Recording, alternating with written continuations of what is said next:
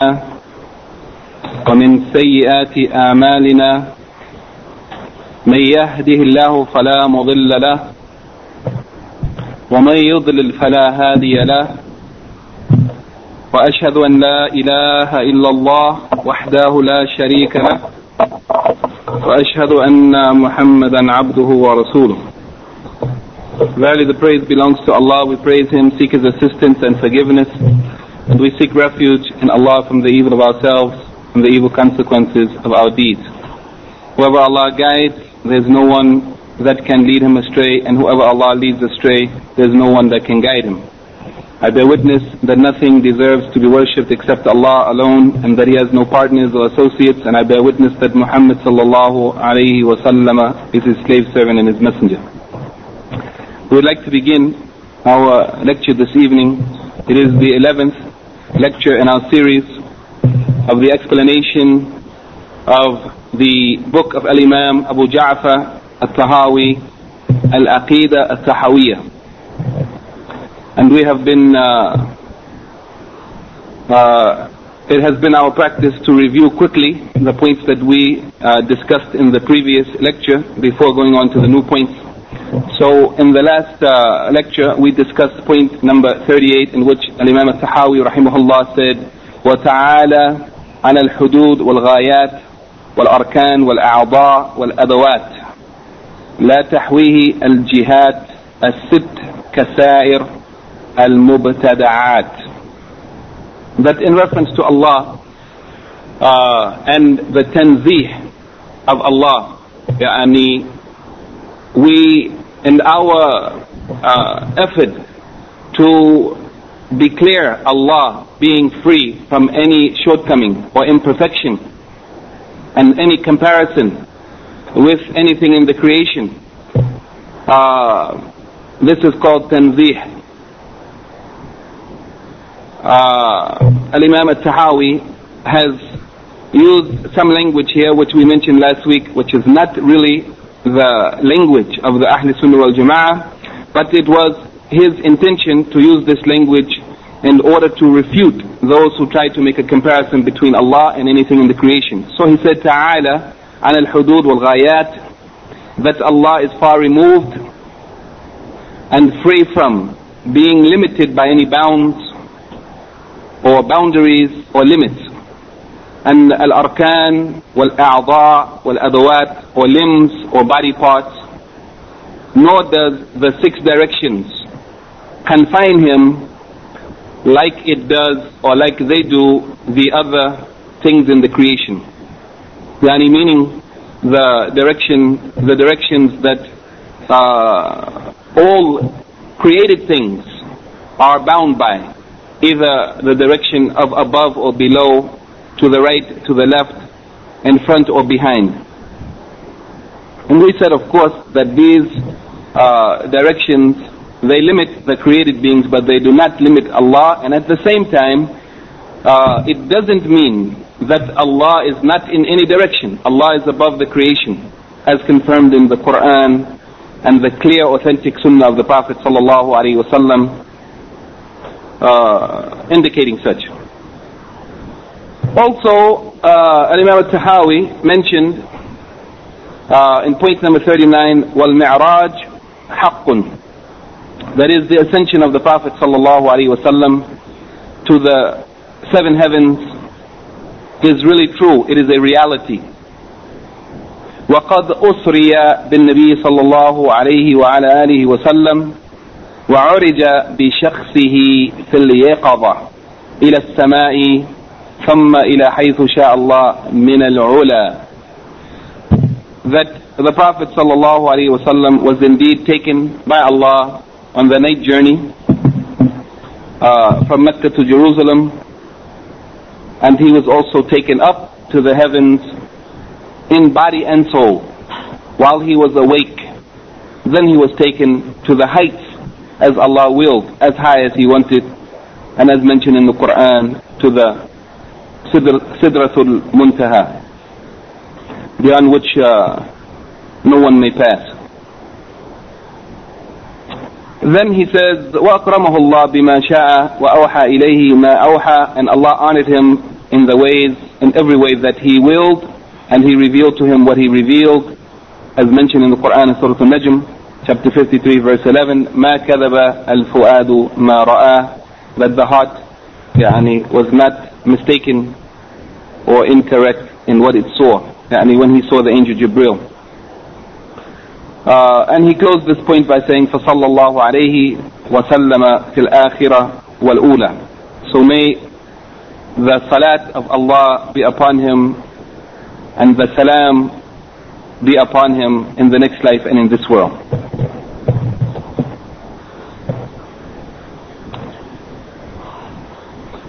And the final point that we discussed last week is point number 40, وَالْحَوْضُ الَّذِي أَكْرَمَهُ اللَّهُ تَعَالَى بِهِ قِيَاثًا لِأُمَّتِهِ حَقٌّ. And the hawd, the pool or pond or river, the hawd actually is not a river, but it is fed from the river of paradise, Al-Kawthar. So this pond or fountain, which Allah honored the Prophet ﷺ through it, would be a source of quenching the thirst of his ummah, of his followers on Yawm al-Qiyamah. And it is a true fact, it is a reality. And we also discussed some of the details of that al-hawd, and the authentic hadith indicate in the many narrations that the hawd, wa alaykum as-salam wa rahmatullahi wa barakatuh, its length or width, length is equal to its width, and from any side of it to another side is the distance that one might travel in a month's journey. And the Prophet ﷺ also indicated that its water was whiter than milk, and it was sweeter than honey, and whoever drank from it would never be thirsty again, and so on. The drinking cups for that hawd were equal to the number of the stars in the sky, and we mentioned some of those descriptions that came in the Sunnah.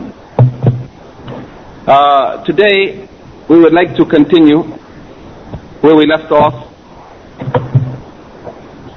Did I skip something?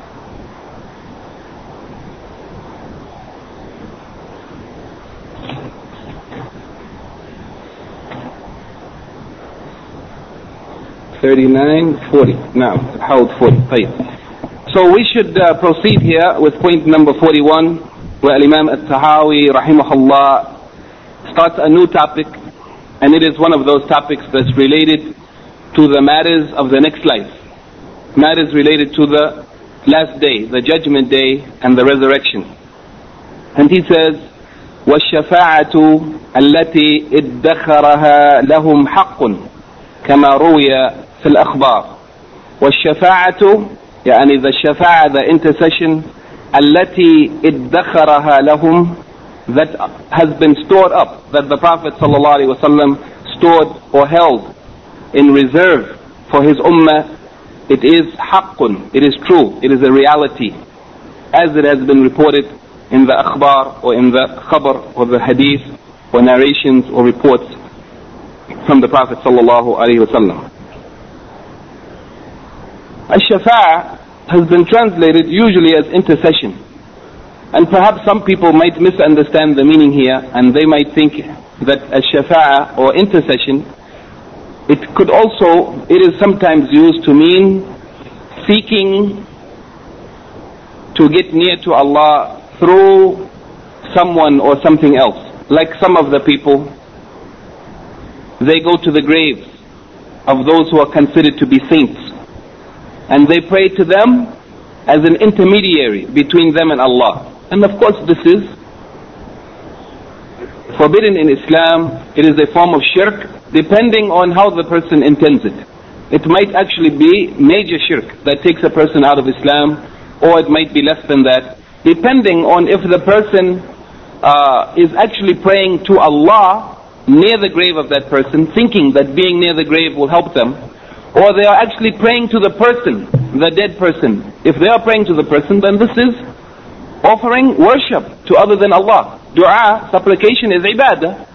That means it is in fact shirk, and this is very serious. In any case, we don't mean that kind of intercession here.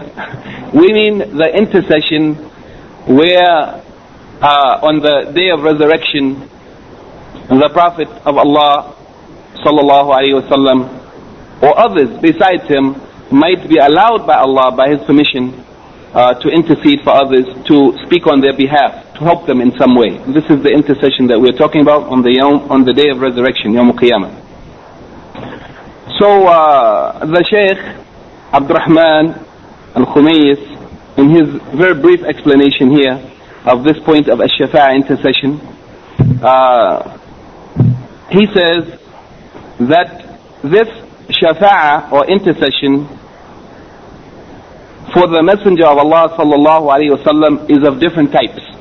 There are a number of types of intercession, not only one. The greatest of them is his intercession لأهل الموقف جميعا, يعني for all of the people, all of humanity, from the first to the last, from the first man Adam alayhi salam until the last person who came on this earth before the resurrection. All of the people will be standing, prophets and otherwise, and the Prophet Muhammad sallallahu alaihi wasallam, he would intercede or make shafa'ah with Allah for all of humanity on that day when they will be standing waiting for the judgment to start. This place of standing is called the mawqif, where the people would be standing waiting for the judgment to start. And the Prophet sallallahu alaihi wasallam would intercede on behalf of the people, and that is considered the greatest form of intercession that was given to him, and it is exclusively for him alone. And here he mentions just a part of the hadith. He says that the Prophet ﷺ would intercede for all of the people on that day in order to request from Allah to begin the judgment, to begin to judge the people, to come forth and to judge the people. And it will be said, yani Allah will say to him, ishfa' tushaffa', yani ask for intercession and your request will be granted, yani you will be allowed to intercede for them. This hadith, inshallah, I would like to read it in its totality, perhaps, but let me just go on with the explanation first and then we'll come back to it. This hadith is reported in Al-Bukhari and the book of Tawheed, in the chapter entitled The Speech of the Lord, Kalam al-Rabb Azza wa Jalla, the speech of the Lord, the Mighty and the Majestic. And it is also reported in the Sahih of Muslim in the book of Iman, the chapter entitled that one who would be the lowest of the people of paradise, yani the position, who would have the least position of the people of paradise. And both of these hadiths are narrated by Anas ibn Malik. Okay, this is the first type of intercession that is mentioned by Ibn Abil Izz, who is the one who did the major explanation of Al-Aqidah Al-Tahawiyah. And most of the scholars after his time were relying upon his explanation. And so also Sheikh Muhammad Abdurrahman Al-Khumays, who we are taking the commentary from him, he also only summarized some of the points that Ibn Abdul Izz mentioned. So he mentions that as the first type of intercession. The second type is the Prophet ﷺ intercession for those people whose good deeds and bad deeds would be equal. Yani there are some people on the day of resurrection, when the deeds are weighed, their good deeds and evil deeds will be equal. Then the Prophet ﷺ would intercede for them with Allah, to ask Allah to allow them to enter the paradise. The third intercession that he mentions is the intercession of the Prophet ﷺ for those people that would have been ordered to the fire. Allah ordered them to enter the fire, and the Prophet ﷺ would intercede for them, and Allah would accept his intercession, and they would not enter the hellfire. Yani people who Allah judged that they would be in the hellfire, and the Prophet ﷺ interceded for them, and Allah accepted his intercession and saved them from entering the fire at all. This is indeed a great thing. And this is really a reminder to us to consider the importance of this shafa'ah, its reality, and how it may benefit us. How even if we fell short, perhaps we might be fortunate to have the intercession of the Messenger of Allah sallallahu alaihi wasallam for us, that we may escape the punishment. The next type of intercession, the fourth type, he mentioned the intercession of the Prophet ﷺ to raise the station of some of the people who would enter the paradise, that they might be in a higher station than they would have been according to their deeds. Yani according to the deeds that they did, the station that they would have been in, the Prophet ﷺ would intercede for them and ask Allah to raise their status and to raise their degree and to raise their station, and they would be put in a higher place than they would have been. And the fifth type of intercession of the Prophet ﷺ would be for people who would enter the paradise بغير حساب, without account. Without any account. Yani Allah would not even look at their deeds, how much bad deeds they did or whatever. They would enter immediately into the paradise by the intercession of the Prophet sallallahu alaihi wasallam. Uqasha, one of the companions of the Prophet sallallahu alaihi wasallam, once asked in the presence of the Prophet sallallahu alaihi wasallam that he may be of those 70,000 people who the Prophet sallallahu alaihi wasallam said would enter the paradise without hisab, without accounting. And the Prophet sallallahu alaihi wasallam said, announced to him, of course by permission from Allah, that you would be one of them. So there is 70,000 people from the ummah of Muhammad sallallahu alaihi wasallam that would enter the paradise without hisab, without account, without reckoning. The next type of intercession, the seventh, is it the seventh or the sixth? I think the sixth, is the intercession of the Prophet sallallahu alaihi wasallam to reduce the punishment of some of the people who will be punished in the hellfire, but their punishment would be lightened, it would be reduced by the intercession of the Prophet sallallahu alaihi wasallam. And the seventh type of intercession that he mentions is the intercession of the Prophet sallallahu alaihi wasallam on behalf of all of the believers, in order that Allah might allow them to actually enter the paradise.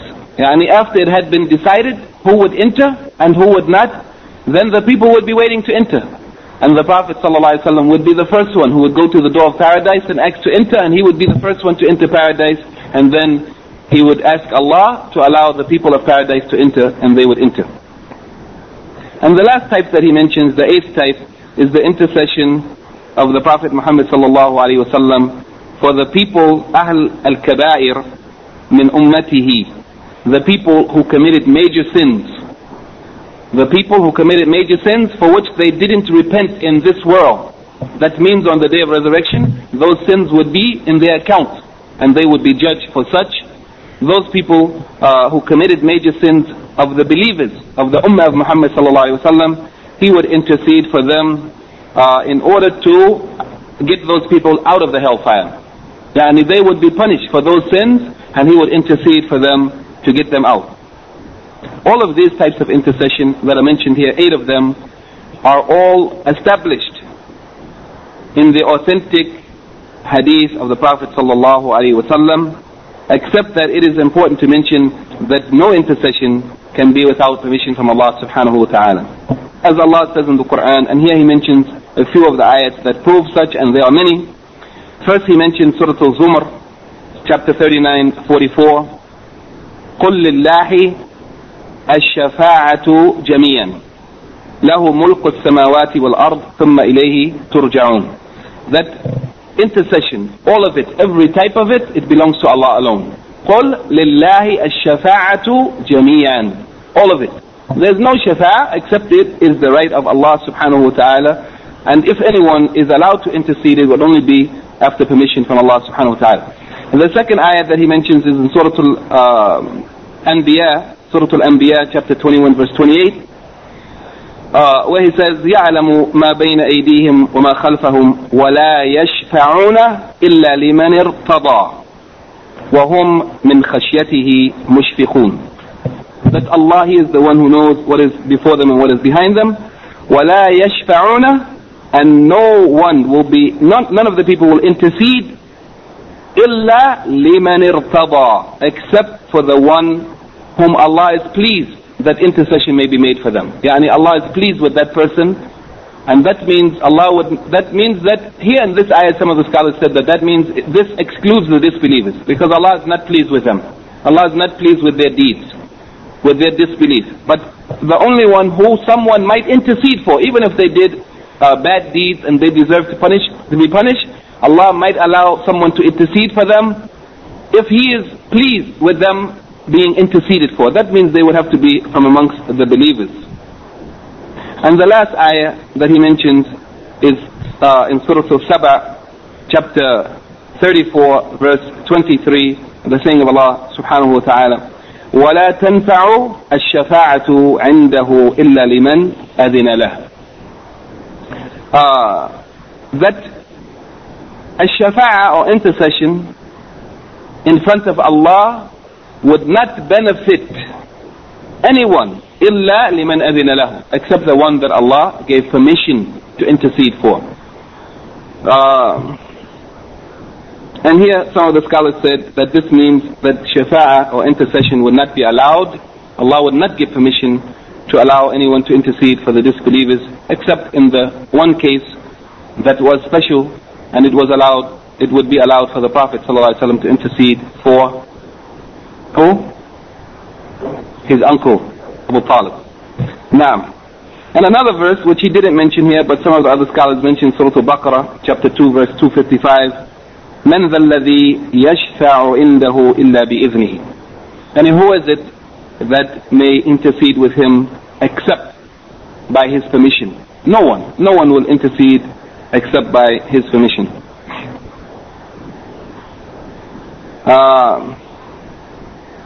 The hadith of Ash-Shafa'ah are many. There are many. And Shaykh Muhammad Nasruddin Al-Albani, in his commentary on this book, he says that the hadith of Ash-Shafa'ah mutawatira. That means they came from innumerable chains of narrators, about which there is no doubt. And Ibn Abi Asim, in his book As-Sunnah, which is a book dealing with As-Sunnah here, meaning Al-Aqidah. In that book, he actually narrated the hadith of Ash-Shafa'ah in 6 chapters. In 6 chapters containing 48 different hadith about Ash-Shafa'ah and the different types, the 8 which we have mentioned here. He mentioned hadith for all of them. And so also, Ibn Abi al-Izz, in his explanation of Al-Aqidah Tahawiyah, also mentioned many of those hadith. One of the scholars who also mentioned Ash-Shafa'ah, and most of the scholars in the books of Aqidah also mentioned, as Imam al-Tahawi did, from the Hanbali Madhab, Ibn Qudama, in his book Lum'at al-I'tiqad, also mentions Ash-Shafa'ah in these words. In his book, it's point number 64 and 65 and 66, and he says that our Prophet sallallahu alaihi wasallam would intercede for the people who enter the fire from his ummah min ahl al-kabair. That he would intercede for the people of his ummah who entered the fire if they were of those who committed major sins. And he would bring them out of the fire by his intercession after they have been burned up and became like charcoal or burnt to ashes and coal.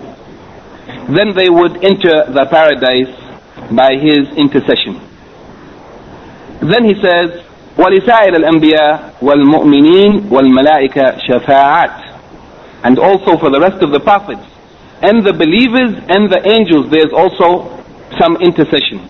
And this is based on the saying of Allah Ta'ala in Surah Al-Anbiya, chapter 21, verse 28, وَلَا يَشْفَعُونَ إِلَّا لِمَنِ ارْتَضَى إِلَّا لِمَنْ ارْتَضَى وَهُمْ مِنْ خَشْيَتِهِ مُشْفِقُونَ. That they would not intercede, meaning that there will be many people who intercede, not only the Prophet Muhammad sallallahu alaihi wasallam, but there will be many, but they would not intercede except for the one whom Allah is pleased with. And this includes the other prophets as well as the believers, and the angels would also intercede. And the final point he mentions concerning Ash-Shafa'ah, he says, وَلَا تَنْفَعُ الْكَافِرَ شَفَاعَةُ الشَّافِعِينَ. That the disbeliever would not benefit from anyone who tries to intercede for him or to make shafa'ah for him.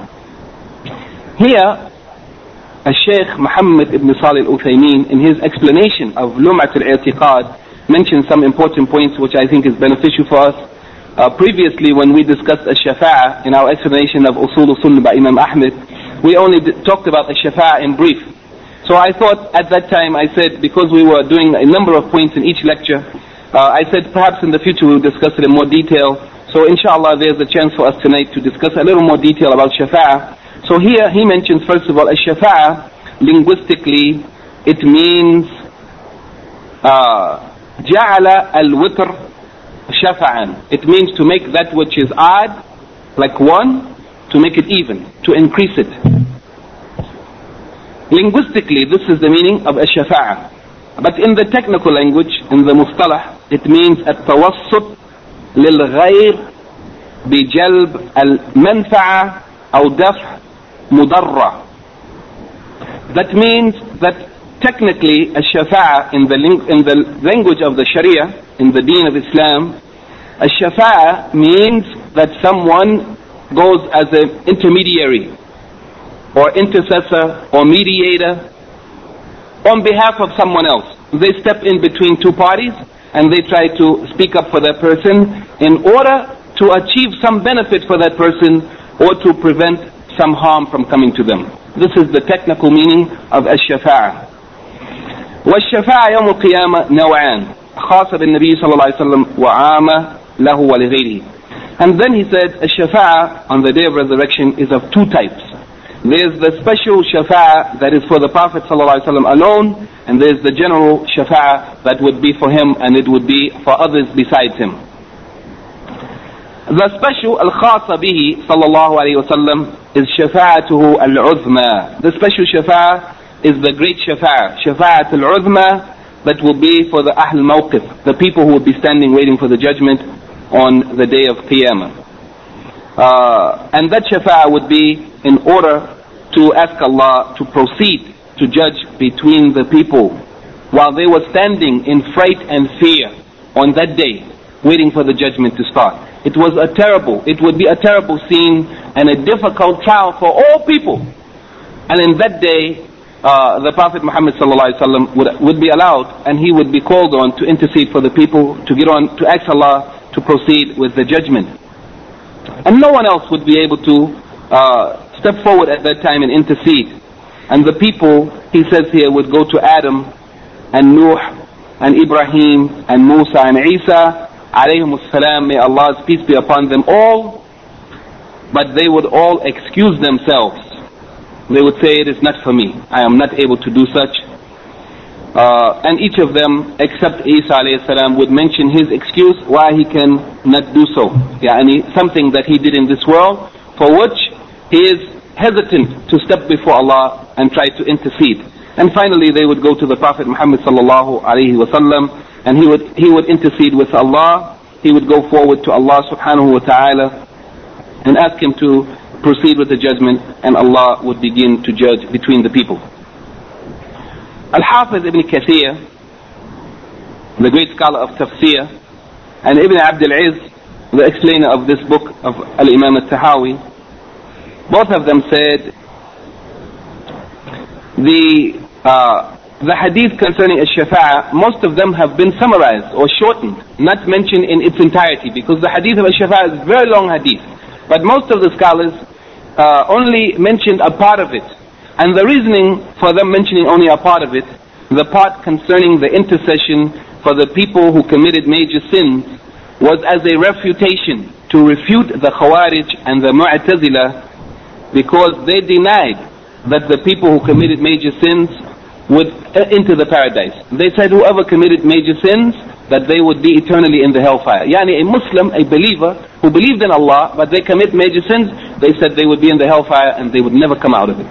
So many of the scholars mention this hadith, the hadith of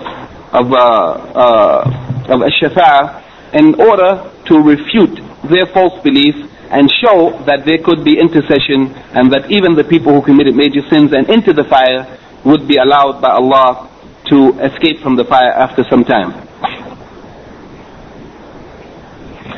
Then that was the first part. The second part, he said, the second type of intercession, he said that there's am and khas. The first one is khas, is special for the Prophet ﷺ, and the second one is general, and that is the shafa'a for those who would enter the fire. Yani this shafa'ah, not only the Prophet ﷺ would intercede for some people who committed major sins, but also this is a general type of shafa'ah that other people would also be allowed to intercede for some of the people who committed major sins in order to get them out of the hellfire after they had been in the hellfire for some time, burning in the hellfire until they burn into charcoal or ashes.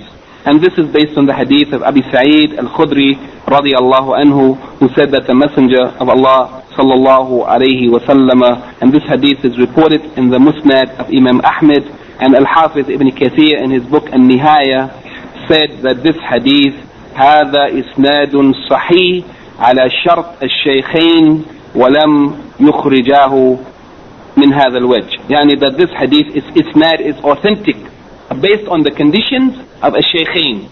الشيخين is men? Who is the two sheikhs? Al-Bukhari and Muslim. Naam. He said that this hadith isnad is authentic based on the conditions of Al-Bukhari and Muslim. And in that hadith it is reported that the Prophet sallallahu alaihi wasallam said, أما أهل النار الذين هم أهلها فلا يموتون فيها ولا يحيون. Yani as for the people who are the people of hellfire, yani they are intended for permanent residence in the hellfire, those people, they would not die in it, nor would they live. Yani they wouldn't have life, nor would they have death, but only punishment in the hellfire. ولكن أناس أو كما قال تصيبهم النار بذنوبهم أو قال بخطاياهم فيميتهم إماتة حتى إذا صاروا فحما أذن في الشفاعة. يعني but there would be another group of people, they would be punished by the fire due to their sins, not because they are the Ahlul Nar, they are not the people of hellfire, they are of the believers, but because of their sins they would get some punishment in the hellfire. As for them, their situation is different. The Prophet ﷺ said that those people, due to their sins, they would be touched by the hellfire.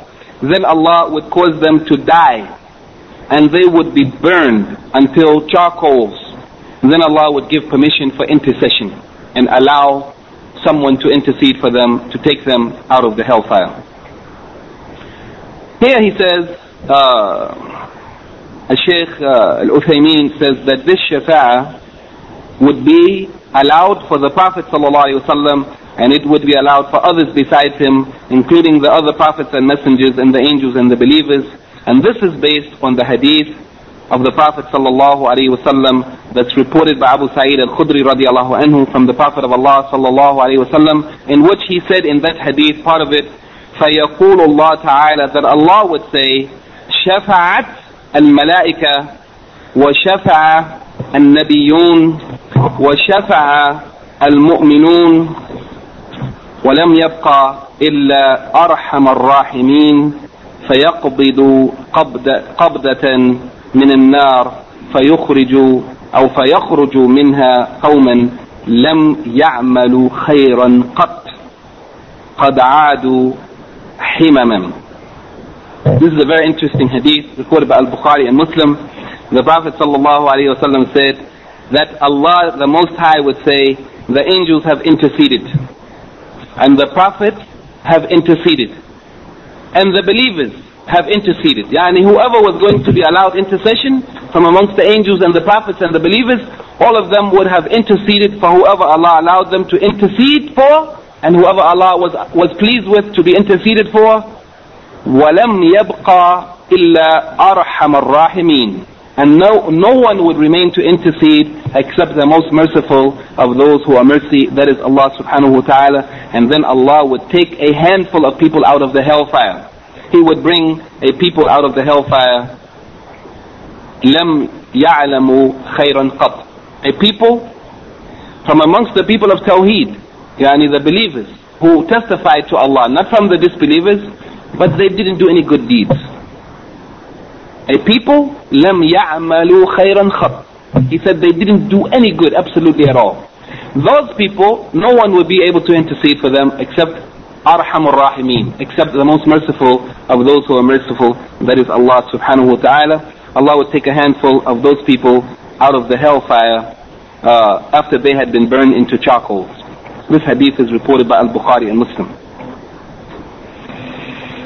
Then he says that this intercession actually has been denied by the Mu'tazila and the Khawarij. These two groups of people, we heard their names so many times. The important point here is that they are in agreement that the people who committed major sins would be in the hellfire eternally. The Mu'tazila said the people who commit major sins are bayna manzilatayn. They are between two positions. They are not believers nor disbelievers. The Khawarij said the people who commit major sins are kafirs. But in the end result, both of them are in agreement. Even though the Mu'tazila didn't say they are disbelievers, but they said on the day of resurrection they would be thrown into the hellfire and stay in there permanently. And the Khawarij also said the same thing. So on this point they are in agreement that the people who committed major sins would be in the hellfire eternally, and there would be no way for them to get out. Which means that they denied ash-shafa'ah for the Ahl Kaba'ir, for the people of major sins. Then the Shaykh Uthaymeen says we refute them by two things. The first way we refute them is by saying that they have contradicted and opposed the authentic hadith of the Prophet ﷺ, which have been narrated mutawatir, not by one or two reports, by innumerable reports from many of the companions of the Prophet ﷺ and those who came after them throughout the generations. And the second refutation of them is that the shafa'ah on Yawm al-Qiyamah is something that has been agreed upon. There is consensus or ijma' of the Muslim ummah, except for the Mu'tazila and the Khawarij. Then he also says that there are conditions for ash-shafa'ah. There are two conditions. The first of them, we should be able to say them now. What are the two conditions for ash-shafa'ah? And no one will be allowed to make intercession except with two conditions. The first condition is that it would have to be with permission from Allah subhanahu wa ta'ala. As Allah says in Surah Al-Baqarah, مَنْ ذَا الَّذِي يَشْفَعُ عِنْدَهُ إِلَّا بِإِذْنِهِ. Who is it that can intercede with him except by his permission? And the other ayats that we mentioned. And the second condition is that Allah has to be pleased with them. And here Shaykh Uthaymeen says that Allah should be pleased with the Shafi'i and the Mashfu', yani the one who is interceding and the one who is interceded for. And he mentioned here the ayah in Surah Al-Anbiya that we already mentioned, chapter 21 verse 28, وَلَا يَشْفَعُونَ إِلَّا لِمَنِ ارْتَضَى, and that they would not be able to intercede except for the one whom Allah is pleased with. As for the disbelievers, there is no intercession for them, and this is, here he says, the proof of this is the ayat in Surah Al-Mudaththir, verse 48. Al-Mudaththir, I don't know what number it is. If someone can please check for me so we can record it. Surah Al-Mudaththir. It is near the end, in the next to the last juz, I think. Verse 48. In that ayah, Allah subhanahu wa ta'ala says, فَمَا تَنْفَعُهُمْ شَفَاعَةُ الشَّافِعِينَ. That whoever, the people who intercede for them, that intercession would not benefit them. And the people who intercession would not benefit are the disbelievers. And then he finally mentions the last point, but there is an exception to this, and that is the intercession of the Messenger of Allah sallallahu alaihi wasallam for his uncle Abu Talib, who would be in a low level of the hellfire. He would be wearing shoes which would be boiling, yani shoes of fire which would be so hot it would cause his brain to boil. وَإِنَّهُ لَأَهْوَنُ أَهْلِ النَّارِ.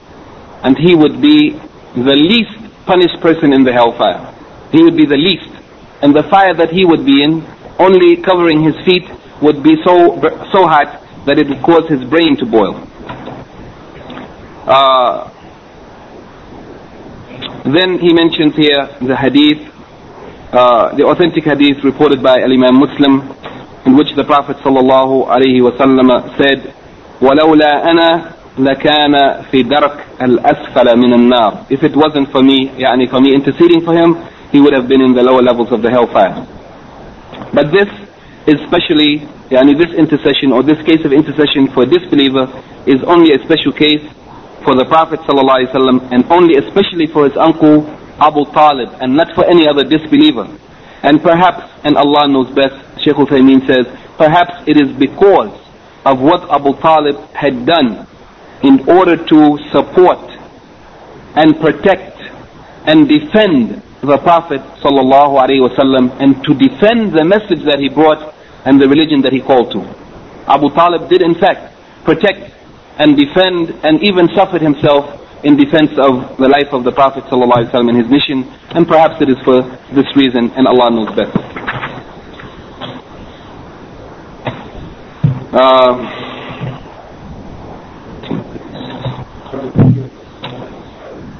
Mudassir is what? 74? Jazakallah khair. 74. Surah Al-Mudassir, chapter 74, verse 48. Jazakallah khair.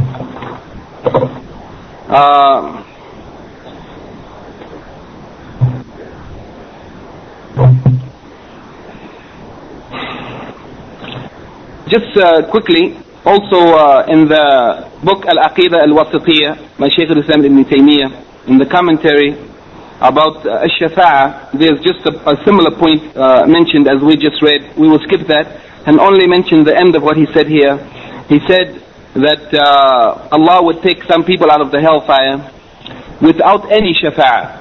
That is, without anyone interceding for him. And this is as mentioned in the hadith in which it is reported that Allah subhanahu wa ta'ala would take a handful of people out of the hellfire. Not only that, but also they would remain in the paradise. They will remain in the paradise after all the people enter the paradise, and those who were removed from the hellfire will remove them. They also enter the paradise. There will remain a place in the paradise that wouldn't be filled. And for that reason, Allah would then create some people and put them also into the paradise. Yani He would create some people to fill up the paradise. This is mentioned by Shaykh Uthaymeen in his commentary on Al-Aqidah Al-Wasitiyah by Shaykh al-Islam Ibn Taymiyyah.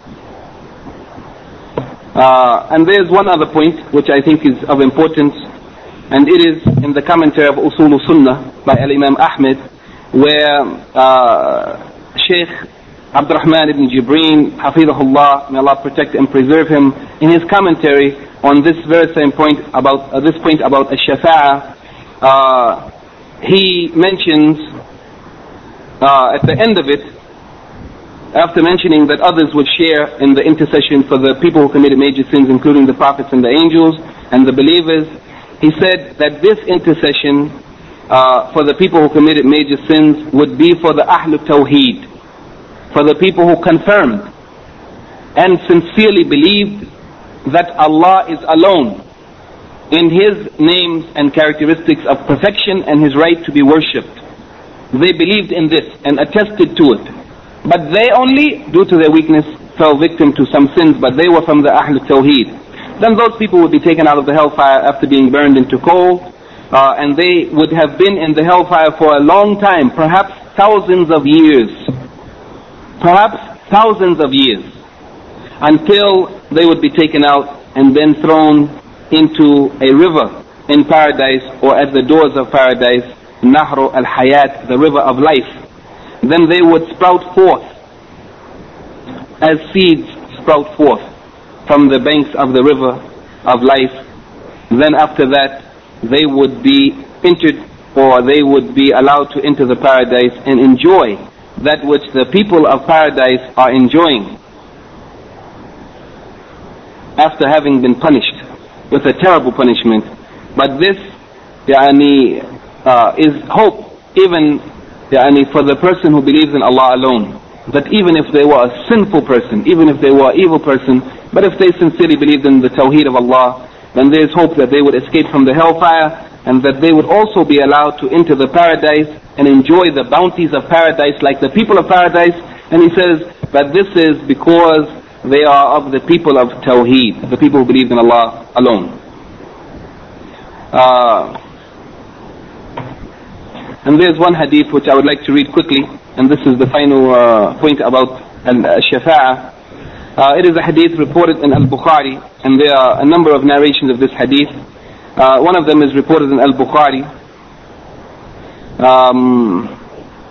in the book of Tawheed, in the end of Al-Bukhari, in the book of Tawheed, under the chapter of Kalam al-Rabb Ta'ala Yawm al-Qiyamah Mal Anbiya wa Ghayrihim. Yani the speaking of the Lord, the Most High on the day of resurrection, speaking with the prophets and others besides the prophets. And this hadith is narrated by Ma'bad ibn Hilal al-Anazi. He said, we, some of the people of Basra, gathered together and went to Anas ibn Malik radiallahu anhu, and we went in the company of Thabit al-Bunani so that he might ask Anas about the hadith of ash-shafa'ah on our behalf. When we reached there, Anas was in his palace, and our arrival coincided with the time of the duha, Salat al-Duha. We asked permission to enter, and he allowed us to enter while he was sitting on his bed. We said to Thabit, they said to Thabit, who was going to represent them to ask the questions, they said to him,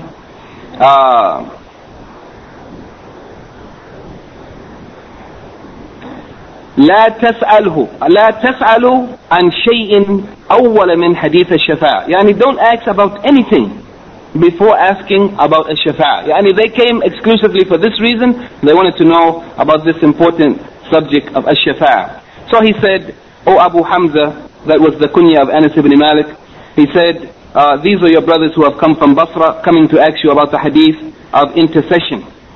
Anas radiallahu anhu said that the Messenger of Allah sallallahu alayhi wa sallam said the following: إذا كان يوم القيامة ما جاء الناس بعدهم في بعض. Yani on the day of resurrection, the people will be piled on top of one another. How many people would be there? Every human being, prophets and others, from the first man until the last. All the people would be gathered together, some of them piling on top of others. فَيَأْتُونَ آدَمْ فَيَقُولُونَ إِشْفَعْ لَنَا إِلَى رَبِّكَ. They would say to Adam, alayhi salam, intercede for us with your Lord. فَيَقُولُ لَسْتُ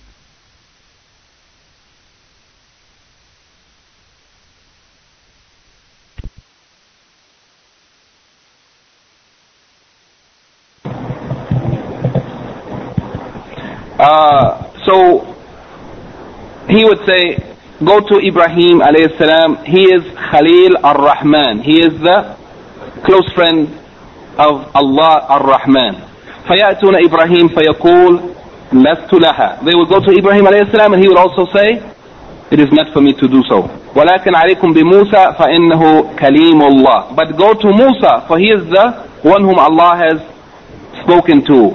فَيَأْتُونَ مُوسَى فَيَقُولُ لَسْتُ لَهَا. Then they would go to Musa alayhi salam, Moses, and he would say, it is not for me. وَلَكِنْ عَلَيْكُمْ بِعِيسَى فَإِنَّهُ رُوحُ اللَّهِ وَكَلِمَتُهُ. Then he would say, but go to Isa, Jesus alayhi salam, for verily he is a spirit created by Allah, and he is the word of Allah. Yani kun fayakun. Allah created him by a word only, without the intercourse between man and woman, without having a father. فيقول, then Isa also would say, لست لها, it is not for me to do so. ولكن عليكم بمحمد صلى الله عليه وسلم فيأتوني فأقول أنا لها. Then he would say, it is not for me to go to Muhammad sallallahu alaihi wasallam, and they would come to me. The Prophet sallallahu alaihi wasallam said, they would come to me, and I would say, it is for me to do so. فأستأذن على ربي فيؤذن لي فيلهمني محمد أحمده بها لا تحضرني الآن. He said that I will ask permission from my Lord, and he will give me permission, and then he will reveal to me some words of praise, that I will praise him by words that are not known to me now. Yani some words that no one ever used before, and even the Prophet Muhammad sallallahu alaihi wasallam didn't know such words in this world. فأحمده بتلك المحامد. Then I will praise him with those words of praise. فأخر له ساجدا. Then I will fall prostrate in front of Allah subhanahu wa ta'ala. فيقال يا محمد ارفع رأسك وقل يسمى لك. Then it will be said, Allah will say to him, O Muhammad, raise up your head, speak, and what you say will be heard. Sal wasal tu'ta, ask and you will be given. Washfa to shafa, Ask for intercession and your intercession will be granted. فأقول يا ربي أمتي أمتي فيقال انطلق فأخرج منها من كان في قلبه مثقال شعيرة من الإيمان. يعني at this point the Prophet, when he is given permission to make intercession, he will say, "Oh my Lord, ummati ummati, my ummah, my followers, my followers." In some of the narrations of this hadith, when the people went to the different prophets, each of them mentioned their excuse why they couldn't intercede, and they would say, "Nafsi, nafsi." Yani, I have to look out for myself. Everyone in that day will only be concerned about themselves, but Allah will give this special honor to Muhammad sallallahu alaihi wasallam, the last of the prophets and messengers, and he would stand before Allah, and with the permission of Allah, he would intercede, and he would ask Allah for help or intercession for his followers, ummati, ummati. And it will say, it will be said to him, "Go forth and take out those who have in their heart mithqala sha'ira," yani the weight of a barley grain of iman. Yani those who have even smallest amount of iman, of a grain of barley. Allah is the one who will decide who you can take out. Even when he gave permission, who you can take out? Those who have even the amount of faith of iman in their heart equal to a barley seed. Then he will go forth and he will do so. Then he will return and he will praise Allah with those words of praise again, and he will fall prostrate in front of Allah, and it will be said to him, "Ya Muhammad, irfa ra'sak," yani raise your head and say, and it will be heard, and ask and you will be given, and ask for intercession and it will be granted. And I will say, "Ya Rabbi ummati ummati." The Prophet ﷺ will go back to Allah again through the same process and ask again to intercede for his followers, "Ya ummati, ya Rabbi ummati ummati," and it will be said to him, "Go forth, فأخرج منها من كان في قلبه مثقال ذرة أو خردلة من الإيمان." Then Allah will decide for him who he may take out this time, and he will say, "Go forth and take out of it those who have the amount of iman in their heart equal to a dharra." Some have translated as such, but actually the more correct meaning is a small ant. There is a very small ant, not like the normal ants that you see, but it is very, very, very small. And I think they said 1,000 of them is equal to the weight of a grain, a seed. In any case, some said an atom's weight, because later when the people came to know what is an atom, and they said the atom is the smallest thing, so they called it an atom's weight. In any case, the meaning here is that those who have the least that you can imagine of iman, even it's indetectable, who have even that amount, then go forth and take them out. Then he would go forth and he would take them out, and then he would return and he would praise Allah with those praise, and he would submit himself prostrate to Allah, and it will be said to him, "O Muhammad, raise your head, speak and it will be heard, ask and you will be given, ask for intercession and you will be granted intercession." And he will say, "Ya Rabb ummati ummati," once again, "O my Lord, my followers, my followers." And it will be said to him, "Go forth, فأخرج من كان في قلبه أدنى مثقال حبة من خردل من إيمان." يعني those who have the least amount, even the least than the iman, equal to less than the weight of a seed or a mustard seed of iman, then he will go forth and he will take them out of the fire. He will go forth and take them from the fire.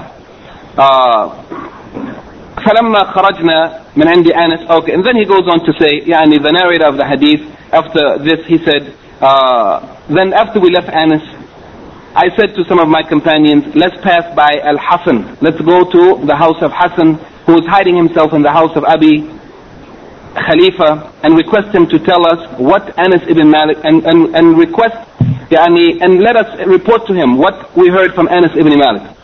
So we went to him and we greeted him, and he admitted us, and we said to him, "O Abu Sa'id," his kunya, his name that he is called by, "We came to you from your brother Anas ibn Malik, and he related to us a hadith about the intercession, the like of which I have never heard before. We never heard such a hadith before." He said, "What is that?" Then we told him of the hadith, and he said he stopped at this point of the hadith. At that point Al-Hasan said, "What after that?" We said he did not add anything to it. He said, "Anas radiallahu anhu related that hadith to me 20 years ago. that very same hadith. He related to me 20 years ago when he was a young man. I don't know whether he forgot or if he did not like for you to depend on something that remained in that hadith. Yani, did he leave it off because he didn't want you to take this and think that you will enter paradise easily, or did he forget? He wasn't sure. In any case, they said, tell us, and he smiled, and he said that man is created in haste. He said, I didn't mention this to you except because I am going to report to you what I heard from him. And then he reported to them that Anas had reported to him that the Prophet ﷺ went back the 4th time and he praised Allah with those words, and he fell in prostration in front of Allah subhanahu wa ta'ala, and it was said to him, Ya Muhammad, raise your head, speak and it will be heard, ask and you will be given, ask for intercession and you will be allowed to intercede. And I will say, Ya Rabbi, i'adhan li fi man qala la ilaha illallah fayaqulu wa izzati wa jalali wa kibriyai wa azamati la ukhrijanna minha man qala la ilaha illallah. The Prophet ﷺ would finally go back and he would say, Ya Rabbi, O my Lord, give me permission. I'adhan li fi man qala la ilaha illallah. Ya'ani, give me permission even to intercede, to take out the person who didn't do anything more than that they said sincerely la ilaha illallah. No more than that. No, not even less than the people that were interceded for before.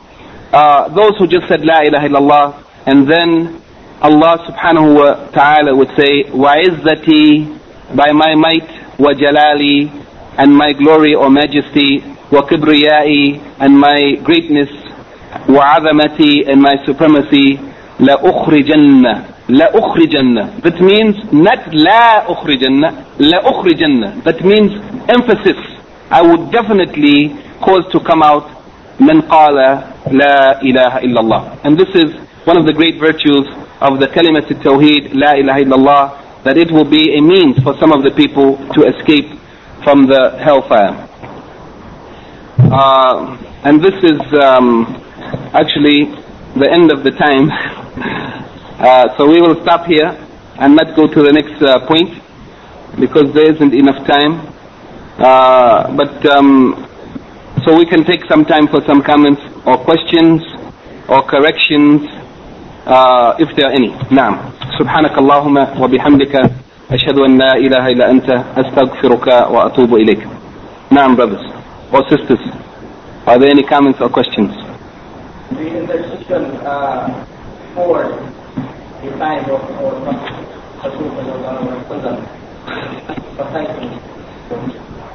the intercession before the generations. Yani the people of before the people of the previous prophets. It is not emphasized. The Prophet Muhammad ﷺ, he is informing his ummah of what favor is for them, the bounty, the superiority that is especially for them. But also it is mentioned in other narrations of the hadith that not only the Prophet Muhammad ﷺ would be allowed to intercede, but other prophets would intercede. They will intercede also for their people. The other prophets will intercede for their people. These people are included in those who are going from one prophet to another. All the people of the mawqif, they will go to one prophet to another, not necessarily specifically those of the ummah of Muhammad ﷺ, because all people will be gathered together without distinction, and they will all be in fear and terror, and they would seek someone to speak up for them. Who better than the prophets? Who better than our father Adam? So the first one who they went to is the father of all humanity. They went to their father, the children of Adam. They went to their father and said, intercede for us. Don't you see what condition we are in, what situation we are in? Do something for us. Those who are not ummah will be left. No, they will not be left, because the al-shafa'a al-uzma, the great intercession, it is intercession for all of humanity. It will be the intercession for Allah to proceed with the judgment. It will not only be for the ummah of Muhammad ﷺ, but it will be for all people. There is some special intercession that is especially for the ummah of Muhammad. Just like Al-Hawd There are other fountains that the followers of the other prophets will drink from, but the greatest of them is the fountain of the Prophet Muhammad sallallahu alaihi wasallam. So also the other prophets will be allowed to intercede, and they will intercede for their people. I don't know that the judgment will be first for them. I am not aware that there is any indication that which generation of the people will be judged first, by their first generation first, or by the prophets, or by the ummah, or what. I don't know. I am not aware of such. Any other comments? Yes, brother.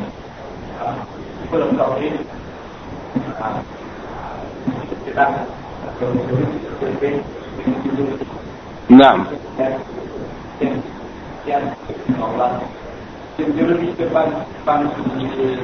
The people of Tawheed, if they committed major sins or minor sins, and they asked Allah's forgiveness, that means in this life they repented. You mean, if they repented in this life, sincere repentance, with the conditions of repentance, then if Allah accepts their repentance and turn to them accepting their repentance, then they are forgiven for such. They will not be called to account for that thing. The people will be called to account for the sins that they didn't repent from in this world. As for the sins that Allah forgave in this life through your repentance or through any other means, perhaps some sins you will not be called to account for because you repented. Some sins you will not be called to account for, Allah may have removed them from you by other means, by some good deeds that remove sins. Between one Jummah and the next is removal of sins. Between one Ramadan and another there is removal of sins. Between one Umrah and another there is removal of sins. There are so many deeds, some dhikr that we may say for removal of sins, some charity that is removal of sins. The Prophet ﷺ said that charity removes sins like water puts out fire. So there are many things that may remove sins. Whatever you did to remove your sins in this life, you will not be called to account for those sins. But what remains is what you will be called to account for. If you repented, then on Yawm al-Qiyamah you will not be called to account for such. But what you will be called to account for Yawm al-Qiyamah will be that which was not removed by good deeds or something in this world or repentance in this world. Those sins that remained with you, that's what you may be punished for. And even that, Allah, if He wills, He might forgive you, out of His mercy. And you might not be punished.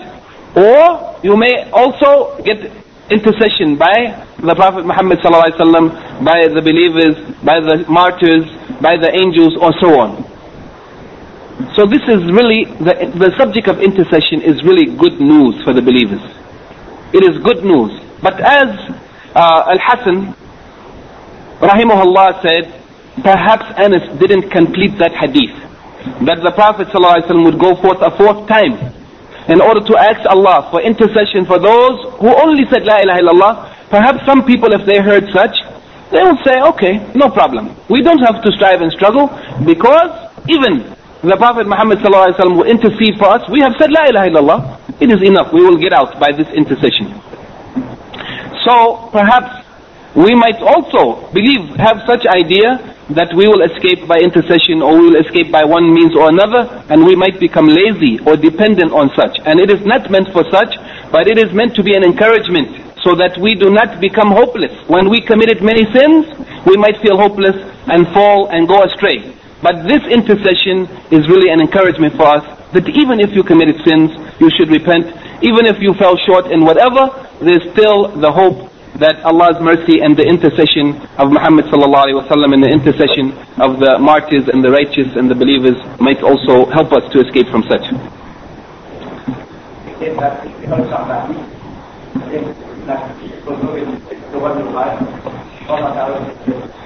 If it is involving, if the wrong deed, the sin, the act that someone has committed is related to the rights of human beings, then Allah will not allow you to escape accounting for that, except that you have to first reckon with that person. Either you will go to them in this world and ask them to forgive you.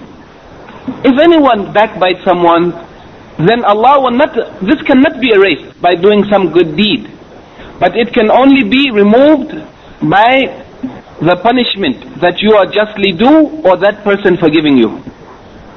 So that means whoever did any harm to another person, they hit them, they struck them, they killed someone, they backbited, they took their property, any such thing that involves the rights of human beings, it has to be settled with the person whose rights were taken. That's why one of the conditions of repentance, if it is not a sin between you and Allah, if it is related to human beings, before the repentance can be accepted, you have to make up with that person. If you stole, you have to ask Allah for forgiveness, you have to feel remorse, you have to make determination not to go back to stealing again, and you have to stop doing it as soon as you realize that it is wrong. All of that is part of repentance. But also, that repentance will not be complete like other repentance from lying or something like that. Because there's another factor here. It is the property of a human being. That means your repentance is not complete in that case until you return that property. Or you ask that person to pardon you for such, or forgive you. To say, okay, I excuse you from it. Otherwise, if you don't settle with that person, the rest of the conditions of repentance do not entitle you for your repentance to be accepted when it involves the rights of human beings. Okay, there's a question from the sisters. We will take that and then perhaps we will leave. I think maybe the adhan has been called, but we didn't hear it. It must have been. The people of Ahl Tawheed who will be taken from hellfire, taken out from hellfire. 1. Unitarian Christian who had committed sin. 2. Muslims did not do good deeds but say La ilaha illallah. 3. Other people who don't have any religion but believe that there is God. Okay, are these all included? I guess the question is. As for the Muslims who didn't do good deeds but they sincerely spoke and testified to the Tawheed of Allah, they are included in the people of Tawheed that might receive intercession and be taken out of the hellfire. The people of Tawheed would not remain in the hellfire forever. They would not remain in the hellfire forever. As for the people, the Unitarian Christians who had committed sins, Unitarian Christians, if you mean by Unitarian Christians, Christians who believe that there's only one God, and they don't believe that Jesus is a God, or that Jesus is divine, or that Jesus is the Son of God, or such things as this. If they are living in this time, then they are required to believe and to testify to the prophethood of Muhammad sallallahu alaihi wasallam. The Prophet sallallahu alaihi wasallam said in the authentic hadith recorded by Imam Muslim in Sahih Muslim that I swear by Allah that anyone from amongst the people of the book, that is Christians and Jews, he mentioned specifically, who heard about me and that which I have been sent with, that is the message I have been sent with, Islam, and who dies without believing in it, will be definitely in the hellfire. They will be in the hellfire, because the person who says there's only one God but denies the one who Allah sent, then they don't believe in Allah. Whoever disbelieves in the Prophet, they have disbelieved in the one who sent him. This is a very important principle that we must understand. The prophets are not to be worshipped, but the prophets are only sent by Allah to order the people what Allah told him to order the people to do. If anyone disobeys the Prophet, who they are disobeying? They are disobeying the Prophet, or they are disobeying Allah. If the Prophet came and told them to believe in something and they didn't accept it, they are rejecting him or they are rejecting Allah. That means whoever rejects the Prophet, they are in fact rejecting Allah. So those people in this day and time, they will not be allowed to be considered amongst the believers. But if they came before the mission of Prophet Muhammad sallallahu alaihi wasallam and they believed in the oneness of Allah, the Tawheed of Allah, that Allah is alone in His right to be worshipped and perfect characteristics and so on, then they would be from the Ahl Fitra. They will be from the Ahl Fitra, the people who was living in a time before the mission of the Prophet Muhammad sallallahu alaihi wasallam, and the prophets of the past message had been lost or corrupted, and they didn't know the true message, but they really believed in the Tawheed of Allah. Then those people of Ahl Fitra would be given the test by Allah on Yawm Qiyamah. Allah would come before them, as is recorded in the authentic hadith, and He would ask them, am I not your Lord? And they would testify that yes, you are our Lord. Then He would show them the fire, and He would order them to enter the fire. Allah subhanahu wa ta'ala, who they just testified, you are our Lord, He would command them. As He commanded the other people in this world through the prophets, those who obeyed his command through the prophets, they would enter paradise, and those who disobeyed would enter the hellfire. And so also the Ahl Fitra, when Allah ordered them to enter the fire, if they obeyed him, they would be entitled to paradise. And if they disobeyed him, they should be entitled to hellfire. So those who obeyed him and entered into the hellfire will find that they have entered into paradise. And those who disobeyed him would be thrown into the real hellfire. Those people of Tawheed, of the previous nations, or those who came before the message of the Prophet Muhammad ﷺ, then they will be tested in this way. And those who came in this time, after the mission of the last Prophet, then they must accept his mission and his message in order to be considered of the people of Tawheed and the believers in Allah. Because part of belief in Allah is belief in the prophets that he sent, as well as the message that he sent, as well as the angels in the last day, and so on, the arkan of Iman. The arkan of Iman is belief in the prophets. If someone says, I believe in Allah, but I don't believe in the prophets, then they are not a believer, and Allah knows best. Is there any other comment or question before we leave? Any question or comments, brothers?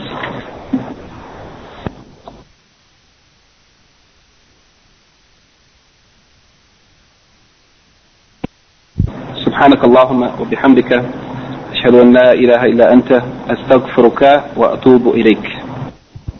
كلا إذا بلغت التراقي